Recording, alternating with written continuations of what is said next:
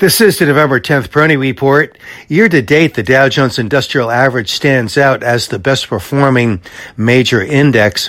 It is down about 10.5%. The S&P 500 is down about twice that by more than 21% year to date. And of course, the NASDAQ trails considerably behind both, down by more than 33%, almost 34% for the NASDAQ. What is also interesting is that the transports, while trailing the industrials, so we're not getting that Dow theory confirmation here, but it is still doing better than the S&P, down about 18%. So, given that the Dow Jones Industrial Average and the Dow Jones Transports are leading other of the major indices, I think we can continue to make that strong case that this is really an industrial-led advance. And it has been for some time, but not for a really long time in the scope of the longer term. And given that for many years, technology and other growth areas of the market really led.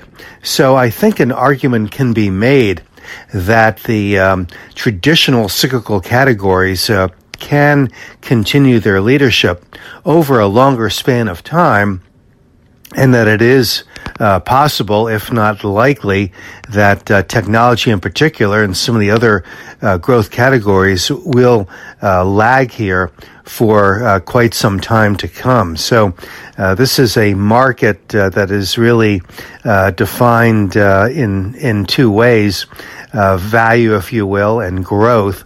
Value and growth each have pretty broad definitions. So, but what I'm getting at here again is that the traditional cyclical categories are really more the perceived value historically, while the technology areas and others are the perceived growth areas. So if we accept that as value versus growth, then I think that the value play is very much intact here for some time to come. So we're really seeing secular trends here in a number of the industrial subcategories, in the metals and the materials, in the energy category, in agriculture as one of the material subcategories, in aerospace, defense, and so on. So it is a vibrant market in some ways, but it certainly does require